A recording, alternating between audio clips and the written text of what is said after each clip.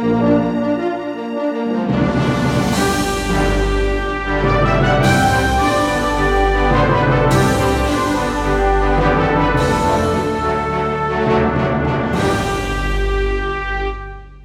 the Force be with you, and welcome to the second episode of The Sky Guy Show, home of the Star Killers. I'm your host, the Phantom Menace, Jeff Palmaccio, and you can follow me on Twitter at Long Island 1892. You can follow the show at The Sky Guy Show, and you can listen exclusively on the Fourth Wall Pop Network.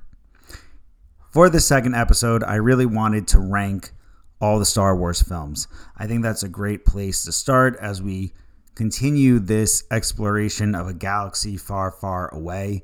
I also wanted to do so because when the third episode comes out, I will actually be flying to Galaxy's Edge, aka Walt Disney World, for my bachelor party. So I think it'd be really fun that I preview and kind of give a synopsis of each entry in the Star Wars saga prior to sharing my experience with hopefully a vlog as well about going to Galaxy's Edge coming up later this month. Also, not to mention, May 4th is Star Wars Day, which is next Wednesday, so shout out to that. I'm not sure how I want to break down this ranking system, but I think what I want to do is I want to start with my least favorite Star Wars film and then work up to my favorite Star Wars film. I think doing it that way, you'll really get a sense of what I don't like and what I do like and what makes Star Wars special to me. And maybe what it doesn't at the same time. So in essence, we're going to save the best for last. Just to throw it out there, I'm going to use the anthology films in a separate ranking system because they're not part of the Skywalker saga in the same way. But I do think they add so much to the story overall. And I think Solo in particular is severely underrated. But out of the anthology films, Rogue One is definitely an amazing entry in the Star Wars film series. If you haven't seen Rogue One or aren't familiar with it, Rogue One is the story of how the Rebel Alliance got the plans of the Death Star. And that really makes A New Hope so much more impactful because it is a prequel while also being a standalone film, while being a midquel in a way, because obviously we do have the prequel trilogy itself. This is true for both of those anthology films. They kind of take place in the middle of the prequel trilogy and of the original trilogy.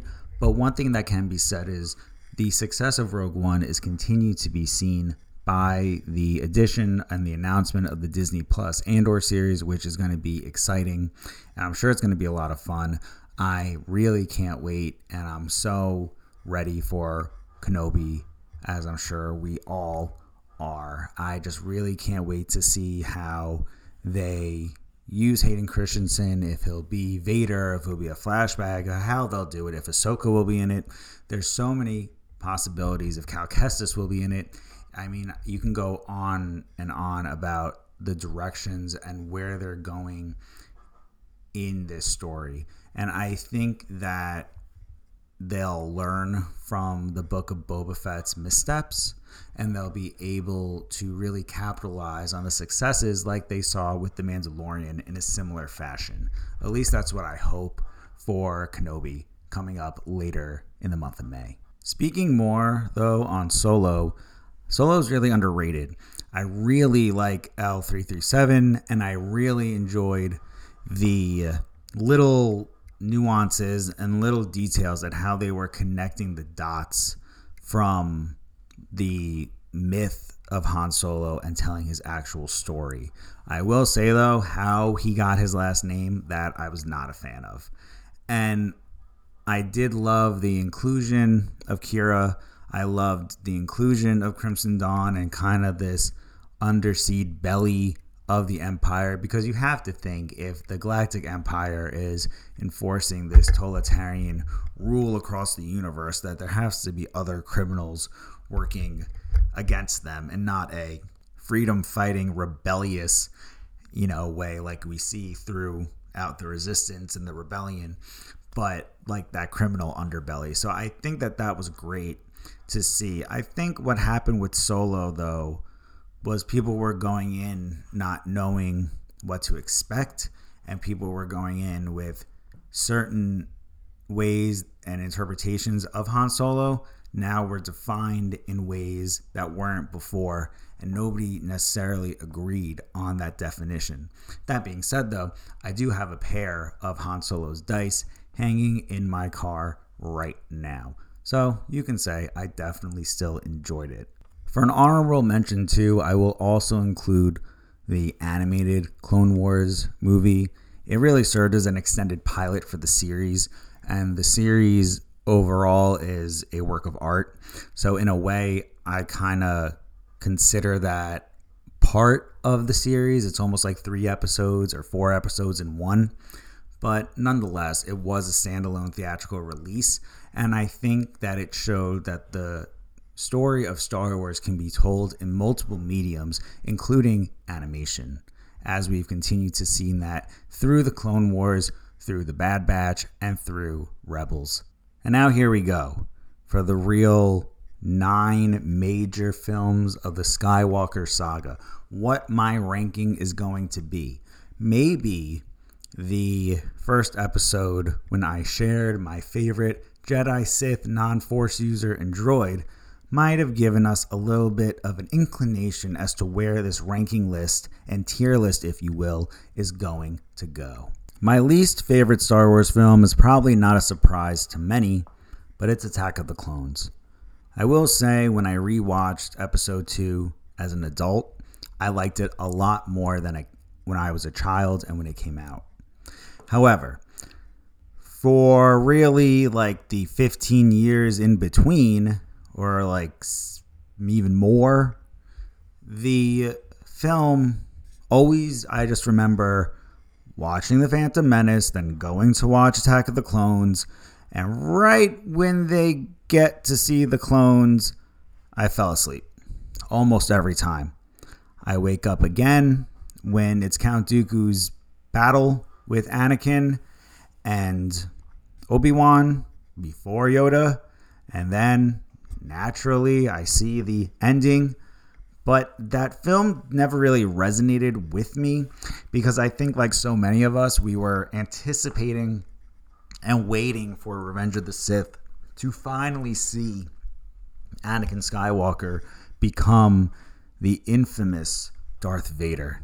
Not to mention, a lot of the Attack of the Clones action figures had like action gimmicks, and they weren't just like posable action figures. So that was a big deterrent for me. I was a big Power of the Force fan, and even now, as I mentioned, I'm re-putting together my Power of the Force collection. I believe my OT one is near complete, going to move on to episode 1 soon. Which brings me to my next least favorite Star Wars movie. So one that I like better than Attack of the Clones, in the 8th position, is The Phantom Menace. While The Phantom Menace is my namesake and inspired many, The Phantom Menace to me, I think, lacks a lot of the heart that a lot of the other movies do. And the emotional connections that people make within The Phantom Menace really are just because they're nostalgic of the original trilogy, not for The Phantom Menace itself, in my opinion. That being said, though, the hype of The Phantom Menace was incredibly real.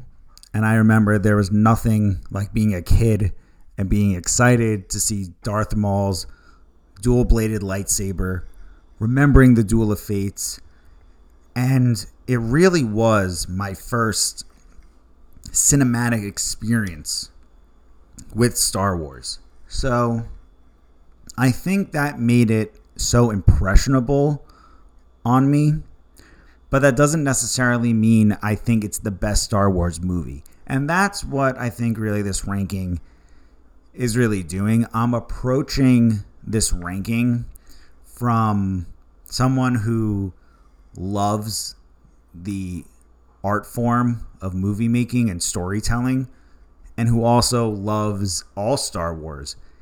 In actuality, you could throw on any Star Wars movie and I'll watch it. I'm not actually going to not watch certain ones. And it really bothers me when growing up, some fans would say, the prequel trilogies, who cares about them? And now, same thing with the sequel trilogy, who cares about them? Or even the animated shows, who cares about them? In actuality, they're all part of one continuous story. Does Disney own them now? Yes. Has Disney had a partnership with George Lucas since the 80s? Also, yes. Their collaboration should not be indicative of someone's ability to enjoy the content that they're producing. And that you can tell if some people don't like the sequel trilogy, you got to ask yourself, do you really not like the sequel trilogy? Or are you looking at it through rose-colored glasses? That being said, the next entry for me is Return of the Jedi. Now, as a kid, Return of the Jedi was my favorite. But that was only for one specific reason. Return of the Jedi was my favorite as a kid because you saw Darth Vader take off his mask. That was it. After that scene, or rather everything before that scene, was not really my favorite. In actuality, we'll get to which my favorite Star Wars was, but Return of the Jedi, when looking back on it, even now, is the most kid-friendly to me. I don't know.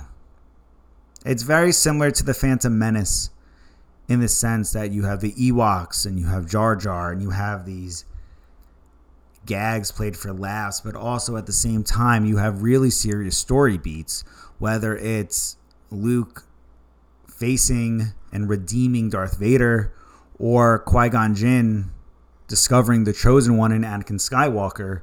You see a beginning and an end to Darth Vader's story in those two films.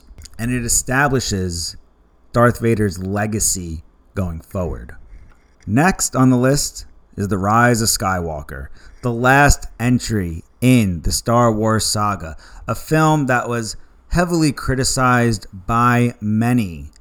I really enjoyed The Rise of Skywalker. Is it my favorite Star Wars movie? Absolutely not. Do I love how everything happened? Absolutely not. But do I love how the phrase that George Lucas said that the story needs to rhyme, and that's exactly what The Rise of Skywalker did? Absolutely. Do I think the visuals in The Rise of Skywalker were tremendous? Absolutely. Do I love the arc that Ben Solo went on? Absolutely. Do I love the inclusion of all the voices that Rey heard becoming the Jedi? Yes. And like all the other Star Wars film titles, do I love the double meaning of The Rise of Skywalker? You better believe it. And I know it's controversial. I know it's not everyone's cup of tea. But again, and I'm going to speak more on this, obviously, because we have 2 more entries in the sequel trilogy and 2 more entries in the original trilogy to rank. But I want you to keep in mind what I just mentioned about Return of the Jedi and the legacy of Darth Vader, and how that legacy of Darth Vader was really put on full display in The Rise of Skywalker. Even the symbolism of Kylo Ren reforging his mask together and putting it back on. Think about that. It is the opposite of Luke showing us Anakin's face, but it's Ben hiding his face under the mask of Kylo Ren. Now, the next favorite film for me is The Last Jedi. The Last Jedi, I remember the hype. I remember the excitement for it.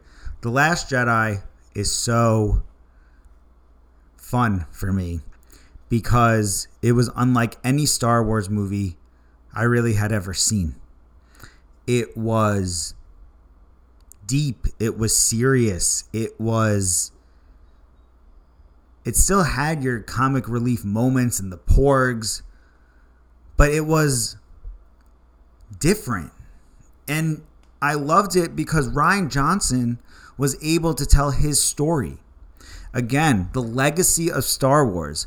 Imagine if you or I or anyone listening, anyone in the galaxy far, far away, had an opportunity to tell their Star Wars story, their interpretation of this folklore that has become part of our general consciousness of society as Star Wars. Imagine having that ability to put your stamp on the story. And I think that's why people have gone to really appreciate The Mandalorian and The Clone Wars and really anything Filoni and Favreau touch, because it's as though they took their action figures from their childhood and said, all right, what if we actually made this into some sort of consumable content and added to the story? And I think in many ways, Rian Johnson did the same thing with The Last Jedi. He played around with the notion that what would happen if Luke lost his path? And I think that even Luke Skywalker in general, and you see this story unfold and who he's become, I think it humanizes Luke Skywalker. And I think even he goes through a point of redemption when he thinks that he's failed himself, because we see him fail his nephew Ben and allowing him to be seduced as his father was into becoming Kylo Ren. But we also see him challenge him consistently in challenging who he's taking authority from. And then that pivotal moment when Snoke is killed. And in that moment, in that throne room scene, and I don't care who you are, the fight choreography in that scene is beautiful. That's what fight choreography should be. We are continuing to see the influences of so many other films and genres in Star Wars, making this space opera a fantasy that's simply out of this world. But The Last Jedi, I think, is a film that is so controversial. And it was so controversial for so many different reasons. But just because it was controversial doesn't mean it was bad. I think that makes it that much better. I mean, how often is The Last Jedi trending on Twitter for no apparent reason? That's because people are still talking about it after all of these years. I think that says a lot. Similarly, and next on my ranking is Revenge of the Sith. And I think Revenge of the Sith Episode 3 is really George Lucas at his best. It really is his storytelling full on display. That is the tragedy of Anakin Skywalker. It's the tragedy of Padme Amidala. It's the tragedy of Obi-Wan Kenobi. It's the tragedy of the galaxy. You are seeing what happens when good people, well-intentioned people, passionate people are persuaded to the dark side of the Force, and how those you thought had your best interests, like Chancellor Palpatine, really turn out to be a Sith Lord. And what happens? How does that play into people's loyalties, as we've seen with the clones and their execution of Order 66, by which the Emperor ordered the clones to kill all the Jedi. We even see Darth Vader killing younglings, children, Padawans, like he once was, searching for their place in the galaxy, and he strikes them down. We see this, and we see the clones do it unremorsefully. They're tapped into it like this hive mind controlled by the Force, and that is a tragedy on full display. That is the true definition of a space opera, and it is so rewarding that Revenge of the Sith is finally entering this moment of a renaissance period where people are able to appreciate the work that George Lucas, Ewan McGregor, Hayden Christensen, Ian McDiarmid, Samuel L. Jackson, Natalie Portman, the list goes on and on of all the work that they all did to bring Episode 3 to life, and at the time, close the saga.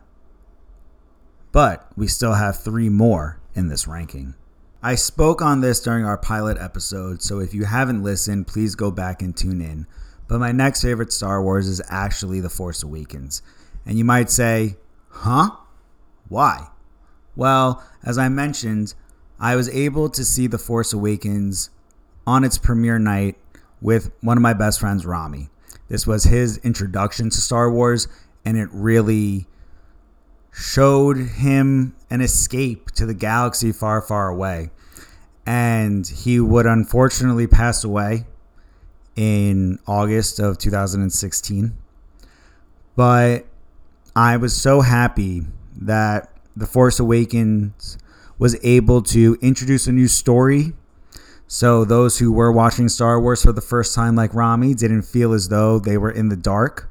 But at the same time, you had Leia, you had Han, you had other characters in the story that connected it. And we see similarly, as I mentioned in The Rise of Skywalker, how the story of Star Wars continues to rhyme throughout time. And was The Force Awakens a lot similar, or rather very similar to A New Hope? Absolutely. But it was a reintroduction of Star Wars to a whole new generation. And there are so many people who are going to grow up with Rey as their Luke or their Anakin. They're going to grow up and see Poe, Finn, and Rey as that trio that so many of us have identified as Han, Leia, and Luke. And that story is an evolution of Star Wars, and it's something to be celebrated. A true awakening of the Force. Speaking of A New Hope, my second favorite Star Wars film is the original Star Wars Episode 4, A New Hope. This was the first that I saw, first that many saw, the first that the whole world was introduced to Star Wars. And everything from John Williams' score to the two setting suns of Tatooine, the wondering if Han shot first, the journey that Luke goes on to discover that there is so much more than that provincial life on that moisture farm with his uncle and aunt in Tatooine. It really was an amazing experience. And I think that what Star Wars A New Hope does is it really does that. It provides this sense of a new hope to anybody who feels as though they don't belong, anybody who feels as though that there's something more out there. It's a really important movie, obviously. Without that one, we wouldn't have all of these films. We wouldn't have this podcast. There'd be so much in this world that would be so different if it wasn't for Star Wars Episode 4, A New Hope.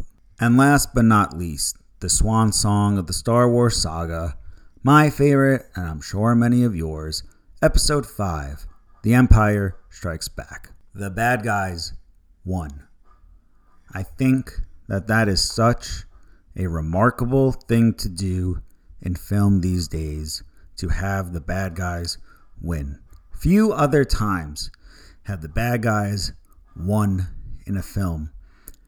And a lot of the times, the reason why they do is because they were inspired by The Empire Strikes Back. AKA, I'm thinking about Avengers Infinity War. The big twist at the end, with Vader being revealed as Luke's father. The training scenes on Dagobah, an introduction of Yoda. Lando Calrissian in Sky City. There's so many things that are just rich with detail. The battle on Hoth, the carbonite scene with Han. There's so much development between Han and Leia. You see this story that is continuing to evolve. It went on. After Luke destroyed the Death Star, the story continues. And it's showing us that the Empire did strike back. But I think also, and this is a question that really has come up in like a lot of more modern Star Wars circles, and I'll reach the topic again at a later date. But Was the Jedi right? Was the Resistance right? Was the Rebellion right? Think of how many soldiers and their families lived on the Death Star that were destroyed at the end of A New Hope. Don't you think that the Empire would want to strike back just to play devil's advocate? That's what I think The Empire Strikes Back does so well, because not only does it further demystify the Empire, but it shows you their might, and it shows you why it's so necessary for the Jedi to prevail. And, in this case, for Luke Skywalker to redeem his father back to the light. Well, you've heard it here. This has been my ranking of every Star Wars movie. I hope you've enjoyed it. I'll update it periodically through the show. Rankings change. I'm sure yours does too. If you want to share your ranking with mine, please find me on Twitter at Long Island 1892. You can find the show on Twitter at The Sky Guy Show, and you can listen exclusively on the Fourth Wall Pop Network. Hashtag Make It Pop. This has been your host, the Phantom Menace, Jeff Pamaccio, and may the Force be with us all.